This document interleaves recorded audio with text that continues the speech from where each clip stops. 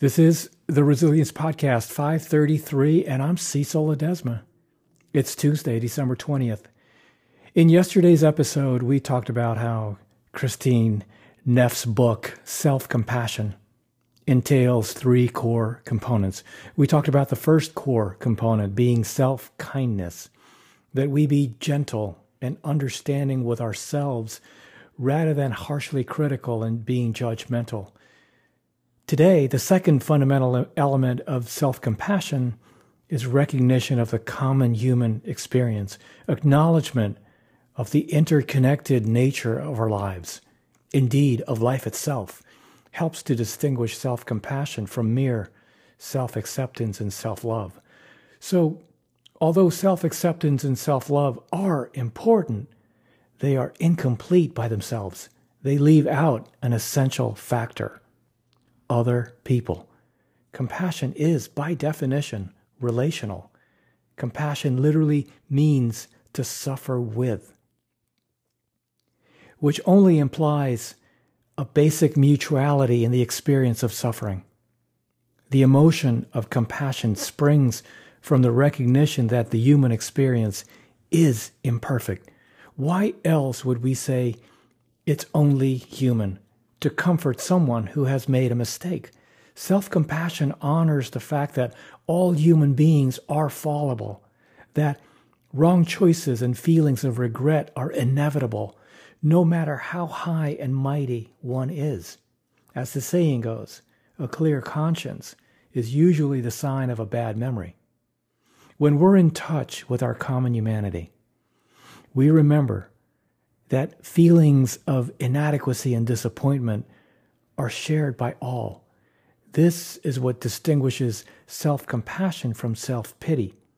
Whereas self-pity says, "Poor me," self-compassion remembers that everyone suffers, and it offers comfort because everyone is human.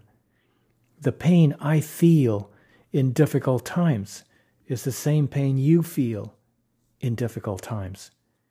The triggers are different. The circumstances are different. The degree of pain is different, but the process is the same. You can't always get what you want. This is true for everyone. Yes, even the Rolling Stones.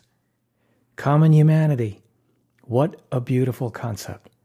In our hyper-individualistic, equally hyper-comparative society, it's easy to always try to outdo everyone around us and feel even more disconnected, either better than or worse than those around us. But what if we slowed down and appreciated our sameness? The fact that, as Kristen points out, we're all in this together, that we share a common humanity. That's our second key component to self-compassion. It goes nicely with self-kindness. And with our third component, mindfulness, we'll talk about that in the next episode.